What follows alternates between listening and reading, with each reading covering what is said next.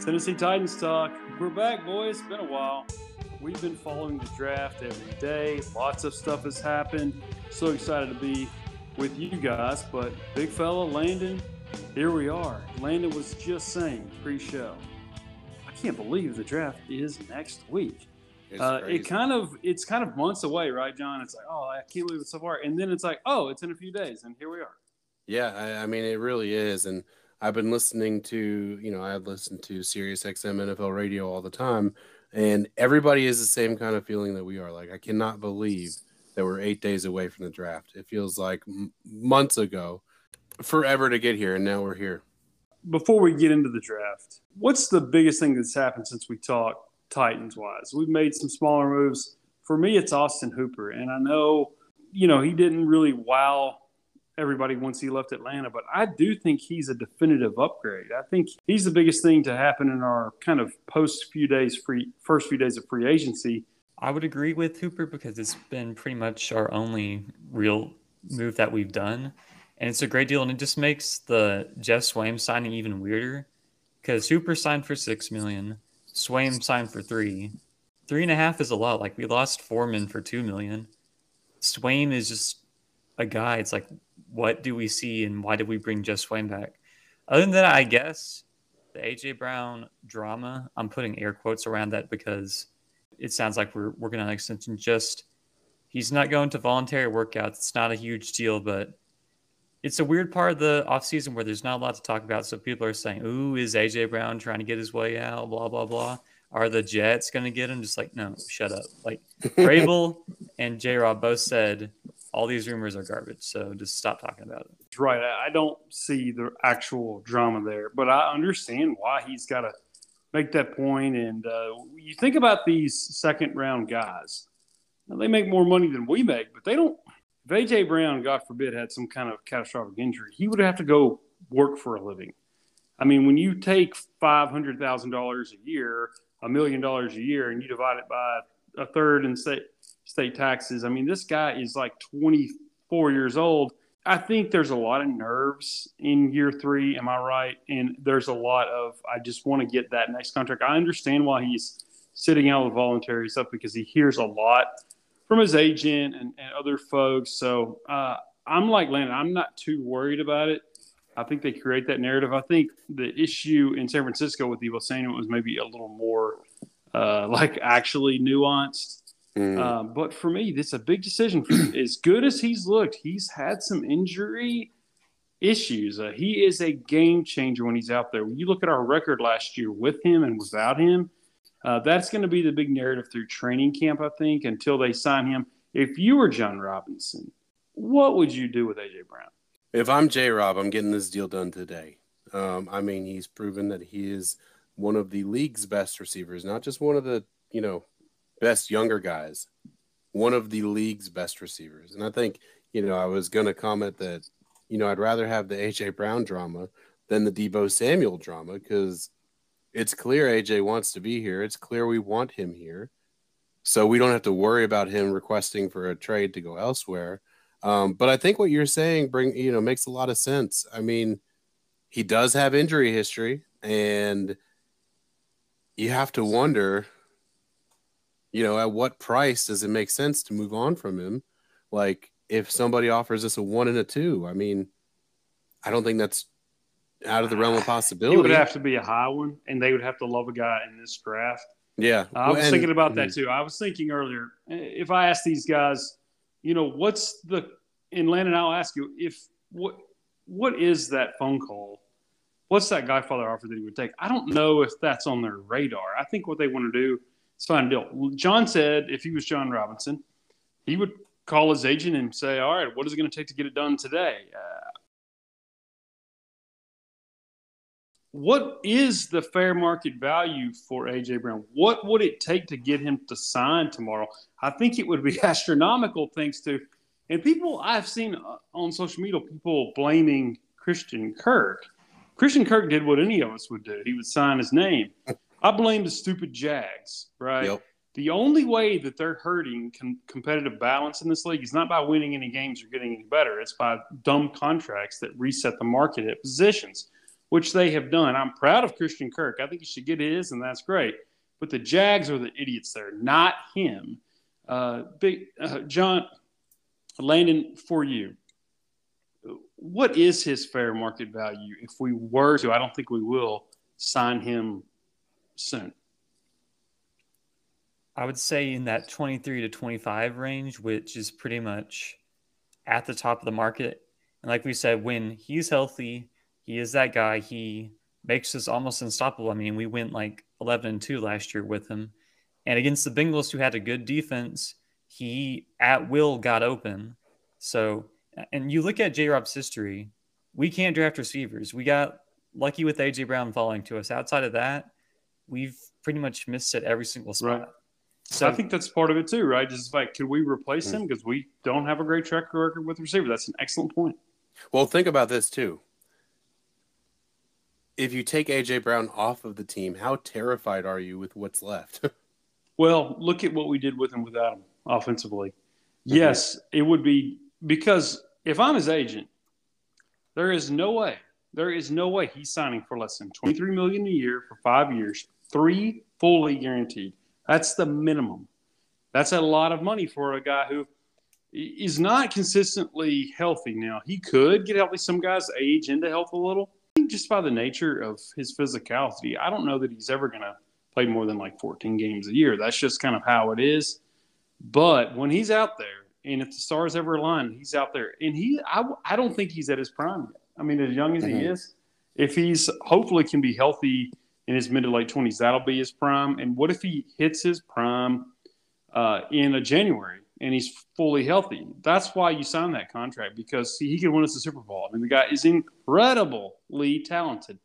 We talked about Deebo Samuel in San Francisco.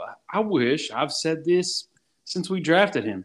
Last year, Deebo Samuel had about 1,200 yards receiving. 1,400 yards receiving, right? Okay. He had about 6 receiving touchdowns. He had 8 rushing touchdowns. Yeah. My dream is that we give him that money, and we actually do. I think it annoys me. We're like, oh, they should do this or that. But I think the blueprint is there, Landon, right? The blueprint is there. Like, there's more that this guy could do. If we're going to pay him the big money, I love John's point. Imagine our offense without him. Imagine our offense creative with him on the field, right? That's what makes you think. I don't think they need to go out and sign him now, but I would love if they just got a deal done. I like the idea of using A.J. Brown more as a runner like we did his rookie year. We've gone away from that the past 2 years because Henry's been awesome. I think you don't want to go as far as Deebo did, or as far as San Francisco did with Deebo Samuel, because it gets to the point where when you're running them into the teeth of the defense 6-7 times a game, that adds up on top of the receiving workload. So to me, I think A.J. Brown is a guy, like with Robert Woods in LA, he'd get like 3 carries a game. That's a good level for A.J. Brown. The guy, like we saw his rookie year on that end around versus Saints, where if he comes around, you have to respect that threat. But it's not, I don't think he's a guy, especially with his durability issues, where you line him up at running back, you handed the ball off to him, he's making normal runs. You're essentially just doing like pop passes, like short stuff to get him in space. Yeah. Well, yeah. No, my comment was going to be, I think that's Deebo's main reason for wanting out of San Francisco, right? He doesn't like the way he's being utilized. He's taking a lot of extra hits. That really surprised me, though, because I would want to be used both ways. That really surprised me today. I'm mad because they put me in space. It shortens his career, because I mean he missed games this past season. He got banged up. He isn't the most healthy guy to begin with anyway. And if you're only playing receiver and you're taking out those 5 rushes a game, that's 80 less rough hits you're having to take a year. Yeah.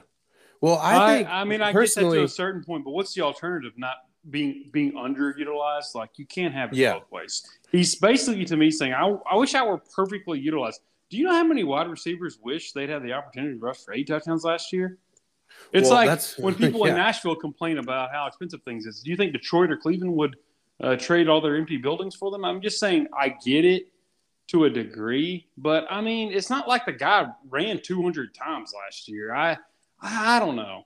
Well, and that's something too. Like I personally, I would love to be utilized. And then if you're Debo, you get this opportunity. Now he claims it's not about money, but if you make like an incentive laden deal, I mean, and then you take his history of going from 6 touchdowns as a receiver to 14 touchdowns as a multi-use kind of guy, you leverage that, right? You say, all right, well, if you're going to use me this way, I want incentives based on touchdown production, and based on total yardage and things of that nature, total touches, percentage of snaps played, and you kind of run with it. Now, again, he said he's not, as concerned about money as he is about the way he's used, but I would be eating it up. I mean, but to Landon's point, it reduces his shelf life.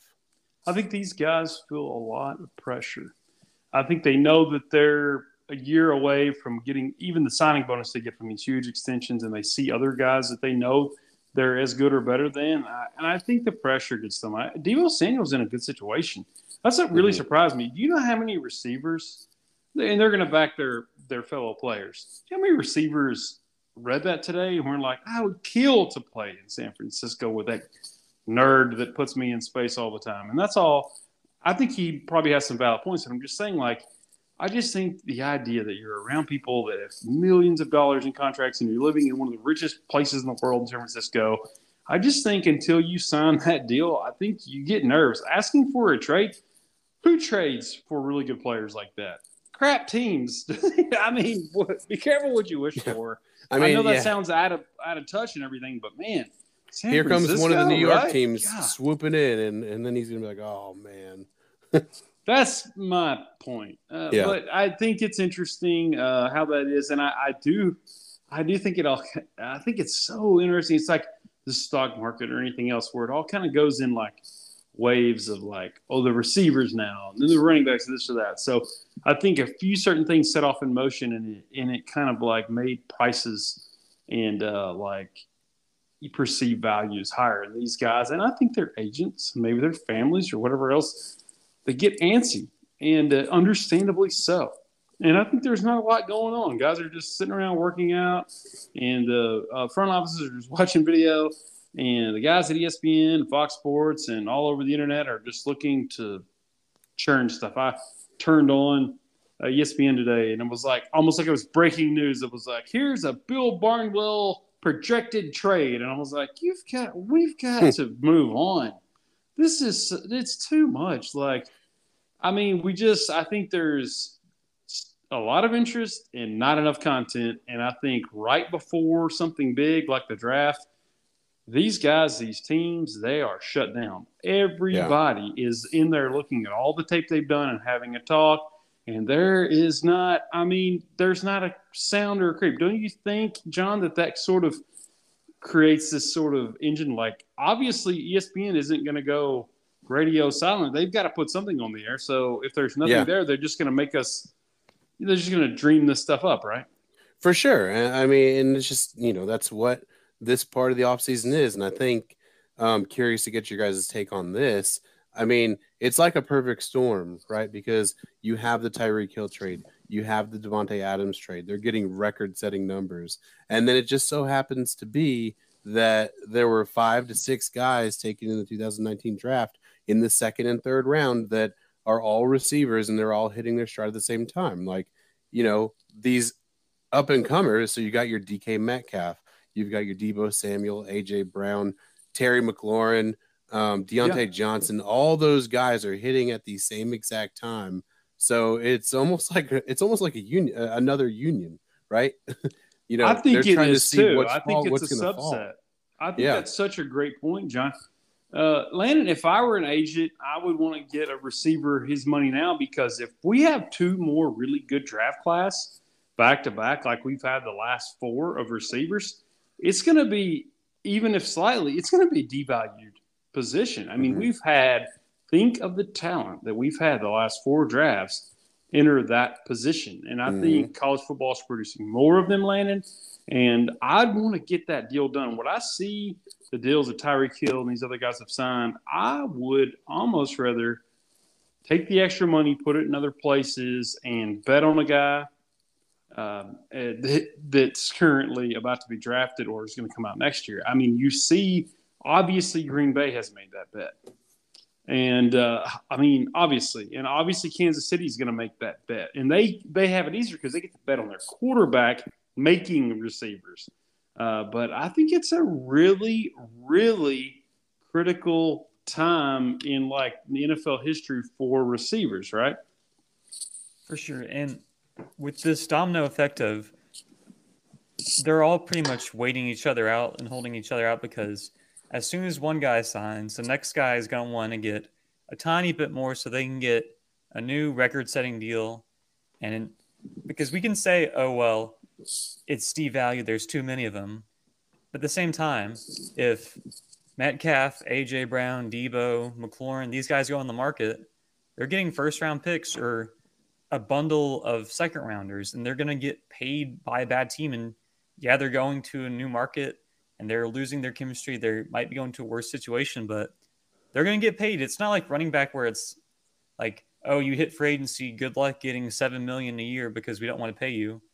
I mean, receivers get paid no matter what. It's just a matter of, do you maybe take a tiny bit less to stay with the team that drafted you and you've been working with, or do you get a bit more to go to a bigger market or somewhere else you want to play? Because, I mean, at the end of the day, you need an elite receiver in order to win, and every team wants that, and people will pay for them.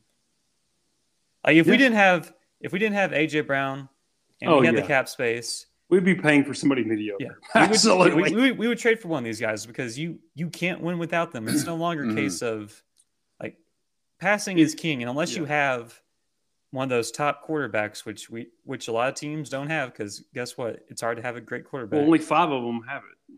Yeah, you have to find talent that can produce no matter who's throwing them the ball, and those guys get paid.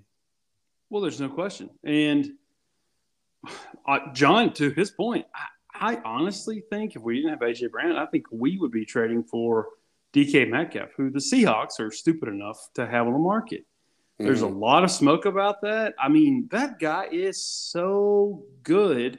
He might change teams. I think that team is epically poorly run, and I think they're going to fall apart this offseason and be one of the worst teams in the NFL. I think the Atlanta Falcons are going to straight up 76ers tank. I don't think they're going to tell people that. And I think Seattle, I think they might actually trade him, which I think is so dumb. He's a good guy. He's a big guy. I don't know. So I think Landon's totally right. I think if we weren't blessed with A.J. Brown with the 51st pick overall in 19, I think we'd be overpaying for one of these guys. For sure. Easily. Well, we have our receiver. Time will tell if we keep him. But let's talk about our draft, guys. It's next Thursday. I got to tell you, when I look through these mock drafts, I do get really bummed out. I'm one of those people, like if I get a parking ticket, I can't shake it. Like I could just say, I've got the money and that happens. It's no big deal.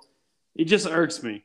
And losing that second round pick is that sunk cost. It's that parking ticket that we can't afford because we're a good team, but I can't like mentally move past it. So I love the second round. I love J-Rob in the second round. And I'm telling you boys, it's just itching my craw. I hate it. Every time I go through this mock drafts and, the most valuable part of the draft with a guy like, look at A.J. Brown and look at the value we get him for 4 years. Oh, we'll skip that because of a guy who was a name and was coming off. He was in his 30s and off a serious injury. Okay. Are you guys having as much trouble of that as that with me? I'll start with you, Landon. My issues more come down to the mock drafters just not understanding our team needs and how we draft in general. There's just so many picks where we take Linderbaum, even though we re-signed Ben Jones, and neither of them should be playing guard. So are we playing a center out of position? Are we taking a backup center round one? And, of course, I've talked about this a lot in our group chats. Whoever mocks us, Devin Lloyd or Nakobe Dean, need to be fired into the sun. And it's always like, oh, he's a great talent that fell this far. Mike Vrabel's a tough guy. He likes to roast his linebackers. They could use another win. Like, I get it if Tennessee isn't a big market, but like David Long is awesome. Monty Rice and Cunningham are really solid. That is a very good linebacker core. That was what we ran with down the stretch and was great. We let 2 guys in free agency walk because we have that core. Why are we drafting an off-ball linebacker? I have been closely following the NFL draft since before the Titans were here. And since the advent of the internet, I don't know any years or very few years where they actually, some teams they'll lock in. Oh, they're going to pick them. And sure enough, they pick them. The draftniks, I think they spend their time doing other things. I don't think they watch any more tape than we do. They couldn't. And I think they never get our pick right because I don't think they care about the Titans. I think they spend all their time because they know all the interest and all the ratings they get are from Jets fans and Packers fans and Cowboys fans, is they spend absolutely zero time really thinking about what we need and watching our games. And so they always pick these stupidest things. Oh, they'll go tight end here because they need a tight end. Have we ever drafted a tight end, Matt? No, we will not. And you're exactly right. And, when I was your age, Landon, it kind of made me mad, but I just expect it now. No, our linebacker group is the 2 best things they can be, big fella. Good and cheap. So there is no way in hell. As good as Devin Lloyd is, that kid from Utah, I watched his tape. Although he does not shed blocks that well. I would not pick him in the first round. I don't care who I was and what I needed. He doesn't shed blocks at an NFL level yet. Mm-hmm. We're not picking him. We've all fallen in love with Zion Johnson. He looks like an interior offensive lineman that typically would go earlier than you think, especially in the last few years, except he's not as tall as those guys that have kind of gone early, like a Diaz to New Orleans and these other guys, Frank Ragnow. I don't know if he has the frame to go early. That's kind of who I'm landing on. But honestly, the question I was really thinking, John, is this is weirdly John Robinson's 7th draft with us. Doesn't time fly? It doesn't seem like it's that long. 16, 17, man. 18, 19, 20, 21. This is 22. We've come a long way from what's his face? Kevin Dodd. I mean, we've come a long way, like 6 years. But I guess the question, big fella, is let's not think about what we're going to take because how can we know? What year of the other 6 does this feel like most to you? Because remember in 19, it felt like we were going to go best player available. Mm-hmm. And in 2020, it felt like we were going to try to beef up that offensive line. Okay, so what does it feel like to you going into the draft? Like, not even necessarily need, like, what is the philosophy? What does the approach feel like to you? It's hard. I feel like offensive line is a big need for us. So it feels like 20, and I feel like we need to rectify. I'm not even gonna say his name on our show.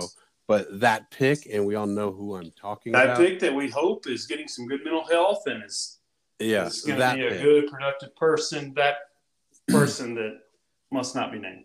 Yeah. That we're all praying for and hoping the best for. Voldemort for right now. Yes. So, I mean, it feels a little bit like that because I think the 3 of us, at least, we identified a glaring need, and we know that we need to address it. With a relatively high draft pick, but I also kind of feel like it's 2018 where we took Rashaan Evans, not because we, needed Evans type, but I think that year we were kind of like all over the board without a real need. I think we all figured it would be defense, and I was, really hoping for Harold Landry, which we got him in the 2nd. But I think the jury was out on our pick that year. So I kind of feel like that's where we are. And I mean, we're kind of similarly late. Well, we're a little bit later in the draft. But similarly, we don't have an early pick. So it kind of feels like a blend of 18 and 20. Interesting. But Landon, when we picked Rashaan Evans, I hated it. And I'm going to hate if we pick an off-ball linebacker, a safety, running back, or tight end because I just don't – I don't know how that changes the game. Do you feel the same way? Because I feel like we're over that. I think we botched that enough. I want it to be like 19, and not just because we got a really, really good player. I want it to be like a guy that maybe I hadn't thought, but it's like, okay. Not where like you see where he fits a need. You more see like, I see where if everything hits right in 3 years, that could be he could be one of the 5 best players at his position. Yeah, I think we have the luxury of doing that because on defense, our only need is really another outside corner, but we're probably going to trust in Farley to develop and sign some veterans, so that's rolled off. Then on offense, it's wide receiver 3 or offensive line. So we can take a luxury pick if we want. I think so. And it'll be nice if someone falls, but it's kind of weird because like the depth or the top end talent at positions that we want keeps getting mocked before us. Like the top 5 receivers generally go before our pick. All the tackles go. One or both of Zion Johnson and Kenyon Green go. And it's just a question of which guy do we think has that value and can come in? Because it's just kind of weird because outside of receiver and offensive line, there's not really a clear path to any rookie, no matter where we draft them, starting just because, yes, our roster is kind of top heavy right now, but we're bringing a lot of guys back from last year, and our team was pretty good last year when healthy. So I'm not sure. I mean, I've seen an uptick in mock drafts having us take a quarterback of the future at 26, which unless it's Malik Willis somehow, I would hate just because that's the only one I don't like any of these guys. Because Pickett is a shorter man's Tannehill, and I wouldn't get that, and that's dumb.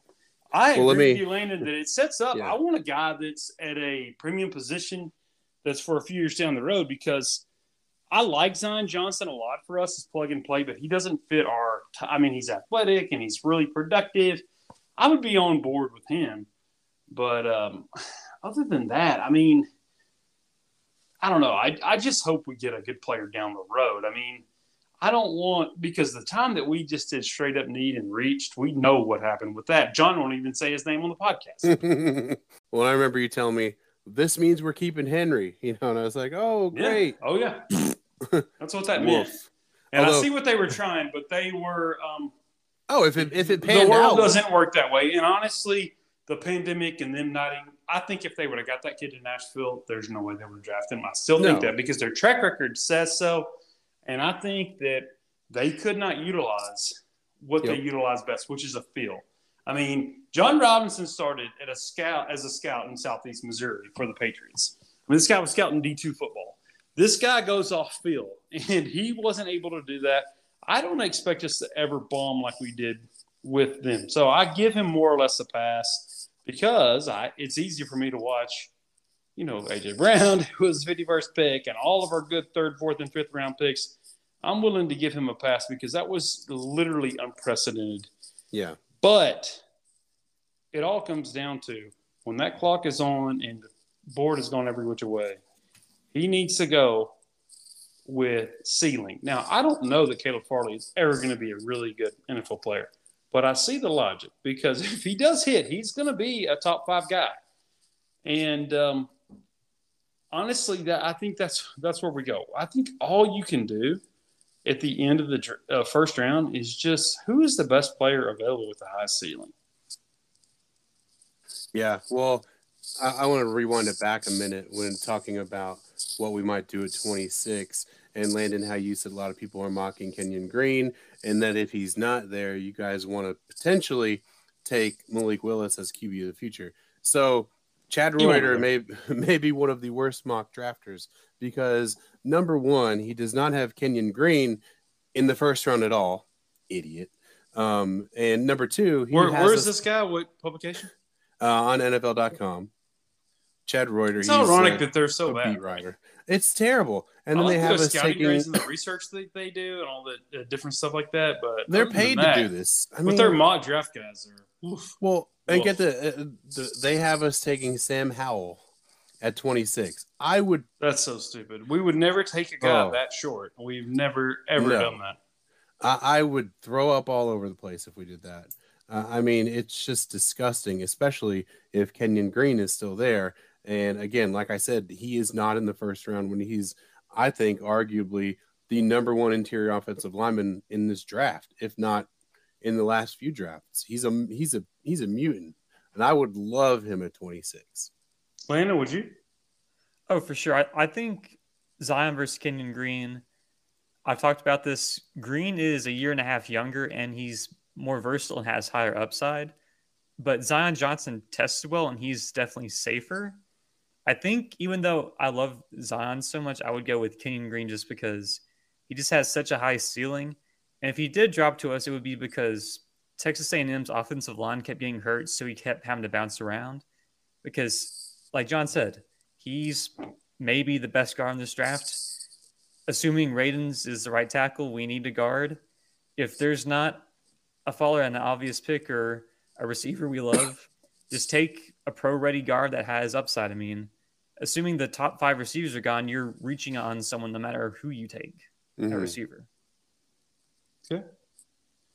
Big fella, what are you looking forward to most next weekend? Disney World. Oh, sorry, bad joke. I just think they're going to, I mean, it reminds me a little bit of, I think, what was it, 2017 with all the trades for quarterbacks. I don't know if they're going to be quarterbacks going because, it's not a really strong class, but there are a lot of teams with multiple first round picks. There are a lot of teams that could move all over the board. And I think necessity is going to, kind of make these teams get a little desperate that we know the ones that are going to trade. Like the Jets are going to move around, and the Saints have 2 first round picks, and the Eagles have 2 first round picks. I mean, those are teams that could just kind of move all over the place. The Giants have 2. So I think there's going to be a lot of movement for players that we're probably not even talking about right now. Oh, that's true. Somebody may fall in love with Drake London and feel they have to jump like 6 people to get him. He's easy to fall in love with, and I do think it's a great point that the teams with multiple first-round picks control the draft. Yeah. And we've got some aggressive teams historically, like the Saints and the Eagles, that have multiple first-round picks. So, yeah, I wouldn't be surprised if we didn't see a trade in the first 15 picks. Mm-hmm. Because I don't think there's a lot of top-end talent in this draft. But, like most years now, because college football is putting out as many good players as ever. There's so many good football players. Football is such a big deal in this country that kids at an early age are picking it over basketball and baseball more than ever. And we've got a lot of great athletes, and people are nuts about football. And I think the NFL, if they could ever figure out how to get, 25 good quarterbacks instead of 10 or 11, I think the product will be amazing, because everywhere else on the field, it's just amazing how much football talent that we have. Mm-hmm. But that being said, the first 15 guys, I'd rather have 2 first-round picks than anything outside of the top 5. I mean, I just would. I just like the depth. So it's going to be, for us draftniks, I think it's going to be second, third round will be good, because there's going to be a lot of good players there. But the first 5 or 10, there's some good players, but, nobody's wetting my Wilson. Am I totally off base there, Landon? It doesn't help that this draft class is coming off the back of 2021, which looks to be, I don't want to say historic, but the guys at the top outside the quarterbacks, just because they went to such bad teams, all the other top guys lived up to expectations and even exceeded them. I don't like hyperbole, but that last year in this rookie class, yeah, absolutely. Outstanding. And I mentioned this when I was looking at Aiden Hutchinson. It's like, I don't even know if he would be my top edge rusher last year, and he's probably going to be the first overall pick this year. And it's not a bad thing, but it's just like, you look at it last year, even at the time, he probably goes at the 14th pick at the earliest without knowing how good the rookies last year would be. And so I'm interested in just seeing how the top 10, 15 shake out, because I have a general idea of who the top players are, but there's just no order. Last year was pretty obvious. It was like you've got Lawrence as this big QB, you've got the other QBs, you've got two great tackles, you've got these receivers, you've got these corners of Micah Parsons, and you can generally feel how it goes. With this, it's like I know who the top guys are at positions, generally speaking, but the order is completely off, and there's going to be reaches because teams are going to value them differently. Like exactly right. This Travon Walker hype. It's like this guy should be like the 20th pick at best, and he's getting top 5. He didn't perform. Watch his tape. He looks amazing in the uniform, and he could be a good, solid guy. Honestly, these classes, 21 and 22, are exactly the same, John. If you take away the best 12 guys on last year's, the depth is there. They do not have the star power, and that's okay. But Aiden Hutchinson is Chris Long, which is a good player to have, but he is not a Bosa brother. Well, it's funny because I was actually just going to make that comparison. Like when the Browns took Myles Garrett with the number 1 overall pick, nobody doubted that for a second. And he's come in and he's just, lit the world on fire. And I mean, I don't get that feeling from Aiden Hutchinson. He's not Myles Garrett. He's not a Bosa brother. He's not a Watt brother. I mean, he, like you're saying, he's a good player, but is he worthy of being number 1? But then if he isn't, who is? I know I would take him number 1 because he plays a premium position and he loves football. He's tough as nails. He got the right size. But he's going to play for 12 years and get 70 sacks, and he's going to be on some good teams. But he is not going to be a 12-sack-a-year guy. He's not going to be a guy that takes over a game. I mean, maybe he will, but he's not. He's just not going to do that. But somebody has to do that every year. Somebody has to win the Oscars every year. Somebody has to So pick it's like 1. they're going to give the award out every year. And I'm not saying or trashing him. I'm just saying, like, it's a good year for us to not be picking in the top 5. But it's a bad year for us to not have a second-round pick because that's where things are going to be made because the depth of guys coming out is as good as ever. And I am telling you, every team in the top 5, every single one of them, even number 1, would take both of Philly's picks and both of New Orleans' picks right now, straight up, to just trade it back because I'd rather have 17 and 18 or whatever than one – maybe not 1, 2, but 3, 4, 5. I mean, I would. And that's why you're not going to see any more movement. That's why you saw the movement that was going to happen 2 weeks ago. Mm-hmm. Yeah, no, I think that's spot on. And, even just looking at a couple different mocks, and it's hard to get too excited about too many people at the top of the draft. I mean, there are guys that I like in the draft. Like, I like Sauce Gardner. I think he's just a straight-up baller. Really? Landon would like him at 25. Landon doesn't like him. No, I like him like Gardner. I thought you didn't like his skills. I thought you liked the other guy from Cincinnati that plays corner as much as him. No, I haven't watched Cody Ryan yet. No, I like Gardner. He's my cornerback one. I think you're thinking. Do you like Gardner like being 5th or 6th overall? And I think Gardner, John, is the perfect point. Yeah. Gardner's going to be a good NFL player. We're going to look back and be like, because I tell you what, I would much rather have Joe Horn's son or Patrick Surtain. Like he's in a different tier than both those guys. I'm telling you, this draft and last draft are the same if you take out the top 11 guys, top 12 guys. This is a really good draft, but it does not have a really top quarterback, and it doesn't have even really the top end guy. Now, they might wind up being good, but it's prospects. I'm excited, but that's why I say this draft is for draft nicks because, I mean, there's going to be a lot of good players that move the needle. But there's no Bosa brother, and there's no Aaron Donald, or there's no whatever. I mean, I don't see it, but there's a lot of guys that can win you games. But this draft should really start at pick 11, my opinion. I've been doing, like I said, I've been watching this closely since 1992, and that's my take. And I just think it's a good draft, but it doesn't have any home run hitters. That's okay. No. And for us, we're looking to add good players. But, the bad teams are not going to benefit. And we've seen this in other years. We've seen this where smart teams that have high picks, they just pick a guy at a premium position that's going to be a solid player. Was that Fisher that they Eric Fisher? This is an Eric Fisher draft. What you need to do, find your guy that you know is going to be above average starter, be willing to sign a good second deal, Just get him. I think Aiden Yeah. Hutchinson is that guy, and that's why I would probably pick him first. Yeah, I mean, if I'm the Jags, I'm praying to God that somebody calls me and tries to do anything to get number one. Not gonna But happen. I don't think that nobody's going to do it for the 10 million reasons we're talking about right now. And I don't think that there is a clear pick that they love. So I think they will do what you're talking about, and they will take Aiden Hutchinson, or maybe they drink all the Kool-Aid on Trayvon Walker or Kayvon Thibodeau. I mean, just because that's what everybody says they should do, so they'll probably do it. I got a good feel for Thibodeau. People question his love of the game or whatever. To me, Thibodeau has a ceiling of like a Jason Taylor. And so I think he's kind of a safe pick too. But no, he's not. Everybody wants every year for there to be a Lawrence Taylor. There's not always a Lawrence Taylor. No. But honestly, we'd all take Jason Taylor.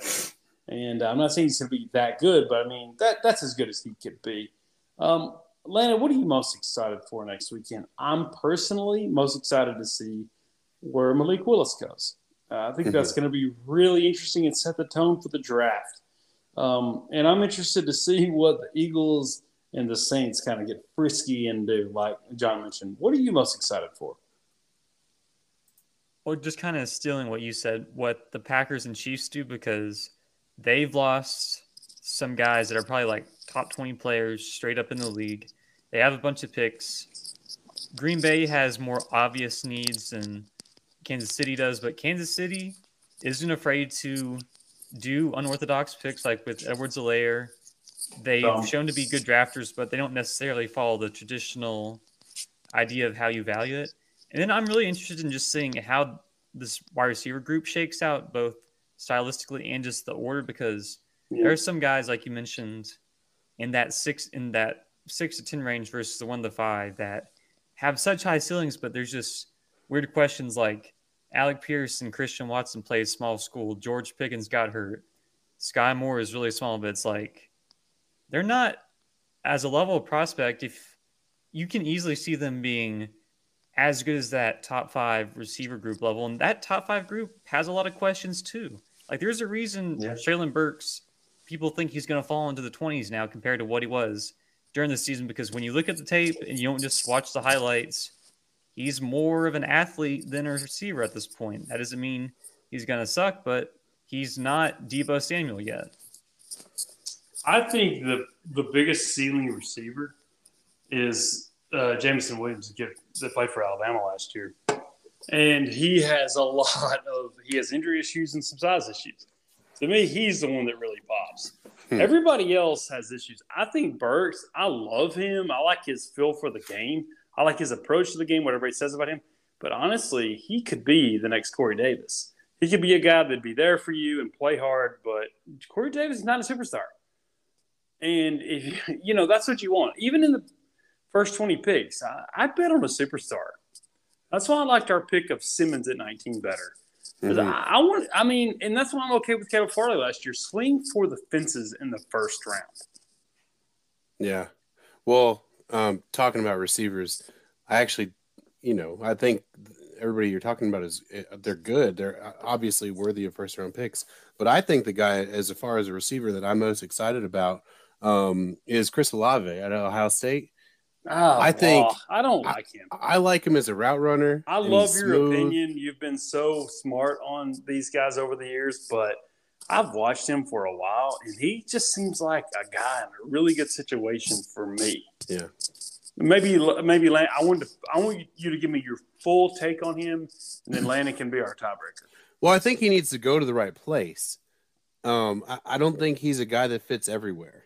Like right now in this mock I'm looking at, it has him going to Green Bay, which, that could be an interesting fit for him because Rodgers, is he banking on Sammy Watkins, Randall Cobb? No. Green Bay's a good he knows. No, Rodgers going to make somebody like he made Adams. Mm-hmm. So if you like a guy, pray he gets drafted there. Right. Like a receiver because he can make somebody. Sure. So, and I think if he gets in the right scheme, the right situation, I think he'll be one of those guys. He'll be the next group of the AJ Browns. I think. No! Don't say it. No, he's not. I'm not saying he's AJ. He's and AJ like Brown. I said, I respect your opinion. Yeah. I just don't think he has that physicality and I just don't see it. Landon, break the tie here. So I'll just do a quick little impromptu sky report on Olave. Nathan, I think a lot of your issues with him come down to the same issues you have with Baker Mayfield, where he's in such a good situation being asked to do such simple things. It's hard to tell if he's good. If he could do those things or not, because I don't see the tape where he had to do it.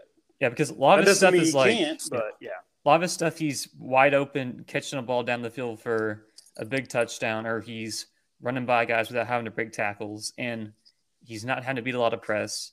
And I do think, like, even though I would love Olave at 26 for us just on the talent and his field stretching ability, he's soft. I mean, it's not, I don't mean it in a harsh way, but it's like he doesn't really block. He's slight. And if he's having to break a tackle that isn't just outrunning a guy, he's not doing it. I mean, like, he's soft. He didn't get a lot of press coverage at Ohio State. And I think in some situations, and a guy who can keep up with him athletically and compress him, Olave is definitely a guy that can get a race. But at the same time, it's weird because his 40-yard dash, I feel, is kind of overrating him in mine because I liked his speed on film, but it didn't feel like he was a sub 4.4 guy like he tested. But he's so clean. I didn't see him on the field. Yeah. He's fast, but yeah, I don't think he's going to fail. It's just a question of, is a guy who's going to be a solid wide receiver 2 caliber player most likely worth that pick? I think with the way the league is trending, I would take a player like Olave in the first round. But like for us, I can easily see us not taking him because stylistically he doesn't fit us. But I think Olave's first round caliber is just... Yeah, Burks fits us, and at 26, we'd take Corey Davis again. And that's what he could be, another Corey Davis. Yeah. But in this draft, Jameson Williams is wide receiver 1, even with his injury, and it's a full tier ahead of anyone else. It's not even a question for me. I mean, I like the kid from USC. I think they're in a tier together. But Jameson Williams has the highest ceiling in this draft. Yeah. And maybe if things would fall, people would out and we could take him. And I think our fan base would not be pumped. But I would be pumped because he is the Simmons of receivers. We might have to wait half a year on him or even really the end of year 2 for him, whatever. But that kid is hell on wheels. I just pulled up an NFL bio on Treylon Burks, and his NFL comp is A.J. Brown with more wiggle. Get the hell out of here. Yeah, I've also seen like Debo Samuel with the power up mushroom. It's just like you're seeing a guy that is big and bulky and runs hard with the ball in his hands. It's like it's not it. Going back to Drake London, him not running his 40 at his pro day does worry me because I don't think he has that speed. Like I've seen a lot of people saying he probably would have tested like 4.58, 4.6 range, which if you're a big guy, you can get away with that. I think especially because he's got really long arms, great blocker, great ball skills, great hands, but it's just like, I mean, speed is more important than ever nowadays, and it feels like generally the guys that bust in the early picks at receiver are big guys who don't really have the speed to separate. And I think London isn't that J.J. Arcega-Whiteside and N'Keal Harry type because he is a lot more nuanced in his route running and everything. But it's just, it's like, but he's not. He's going to be a good player. The question is how good. But for me, if I'm taking a guy top 10, and that's what they're talking about with him, the ones that have hit, that went top 10, they were everything. They were fast, and they were big, and they were agile. And if someone, Kevin White, he's really great, but he's 5'8". No, this is the top 10 we're talking about for receiver. You need to hit every box. And if London is a 4.58, he doesn't hit every box. And he needs to go 19th, and he needs to surprise us and be super awesome. Top 10 needs to be Calvin Johnson. The end. That's me. I know I'm a holdout. But if you look at historically what is hit and not, do not talk yourself into a receiver top 10. You take only the no-brainers. And the only no-brainer is Jameson Williams, although he's not huge, but he's hurt. And he's not a no-brainer. He should go between 15 and 25 because he's hurt and he's not like 6'3". Everybody else needs to go around that time. Anything after 15, Drake London, fine. Burks, fine. But I don't think, for me, especially, we spent the first part of this podcast talking about all the good fourth-year receivers that were second-round picks that are awesome. Do your homework, people. Find Scary Terry. Find A.J. Brown. Find Deebo Samuel. Guess where they went? The second round. Find And Renfro. honestly, yeah, I mean, keep naming them. I'm just saying it's a different time. Don't subscribe to 10 or 12 years ago in the NFL. These guys are good, and you don't have to take them top 15. You do not. No, and I'm even watching some tape on Drake London now, and I mean, he looks good, but he does not look fast. So I no, get he why doesn't look stuff. fast. I get why he didn't run his 40 because he saw Corey Davis. because he had an agent like me who said, "There's no way you're getting on that field." Well, and because you're he saw Corey Davis get drafted high in the first round without running a 40. That might be the model, right? If you're not fast, you want to skip it if you have a chance to. And it worked out that I think Davis had an ankle injury, so he had an excuse. Yeah. But it's if you're fast, you run to show it off because being fast is something that'll get you drafted high. Right, but Lance, to your point just a minute ago, if he goes out there and trots at a 4.58, he might fall out of the first round. Yeah. So if you're not going to run a 4.44 or lower, don't do it. Yeah. Especially if you have Cachet and Brand and all that. Yeah. Like these guys that come from North Dakota State or whatever, they have to run. But if you don't have to run, you'd be a moron to run. Yeah. Like poor David Bell from Purdue ran like 4.7. He dropped from like a day 2 pick to the 5th round because you can't run a 4.7 as a receiver. No, you cannot. Not today. There's too many guys that are good. Right. I mean, this discussion makes me wish Ja'Marr Chases and this discussion. Yeah, I mean, I wasn't all in on Ja'Marr Chase because he's not like 6'4", but the guy Landon told us all along he had every other trait. And look, and he is a special guy. He's a guy, even though he's been in the league a year, I'm going to exclude him from all comparison because he has the potential to be a Hall of Famer. Not that he is going to be, but just watch the games down the stretch. Some people are amazing. You can't predict a guy to be elite. Am I right about that? So Ja'Marr Chase is 6 foot tall. He had every other thing. Landon told us how good he was going to be, and guess what? The guy is incredible. He's like a better A.J. Brown. I mean, he's he's like basically like a block out there running. And I don't want anybody to tell me that. I don't see that guy in this draft, but I really think, again, the value at receiver is going to be second, third round. That's why I'm bummed we don't have a pick.